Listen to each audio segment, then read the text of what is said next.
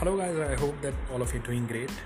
Well, I wanted to discuss the mistakes that people happen to make, which make them lose money in the crypto market. Now, here's the thing why I'm covering specifically this particular topic. It's simply everybody talks about, hey, what are the good things about the crypto, how much money XYZ made, how this guy who was a taxi driver got into the crypto and now driving all those Lambos, right? It's a multimillionaire. We have heard all the good stories, all how people have made it big, but let me tell you, this is just a tip of the iceberg. Majority of the stories are of despair, losses. Why? Because this is what the dynamics like. 80% of the money is being made by the 20% of the elite. This is a general theory for anything. So this is the exact reason I wanted to cover. If people understand what are the mistakes that have really caused people to lose money in the past, the practical mistakes, this is going to help people understand and relate to that. Okay, this is the amount of mistakes if somebody does. If the people in the past have done this mistake, if I repeat the same mistake, I'm going to lose it. So number one mistake is not taking the profits. When you see a coin pumping, right, it's like parabolic kind of a pump. There is a general tendency that we just want to keep on waiting, right? Because we do not at all believe that the pump is over yet, and sometimes we are proven right until we happen to see the dip. And the moment we happen to see the dip, there is a psychological belief inside that we are going to come back at the top, and when we are going to come back at the top, then I'm going to sell. I should have sold before, but let me just wait, right? And let me tell you that top that we keep on waiting for never comes back, and the price keeps on dipping further and further, and then causing the illusion in the people that, hey, what is the point of selling it now? You have already lost it, right? Only then the people happen to realize that there is another 90%, further 90% to be lost from here. So it was better if they would have just exited.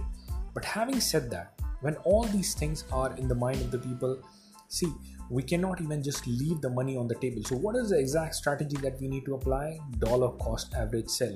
The moment we start seeing the significant pump, we need to start selling little by little the little portion of the portfolio. If we start selling the little by little portion of the portfolio, we will be able to slowly start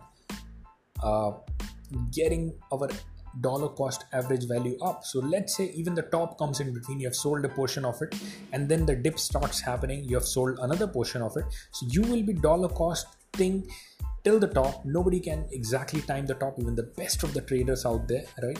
So the best move that you can do is just dollar cost average to the top. This is one of the mistakes that people do, and this is one of the way to rectify it. The second way I wanted to talk, which people happen to make the mistakes with, and the way that they can rectify, is simply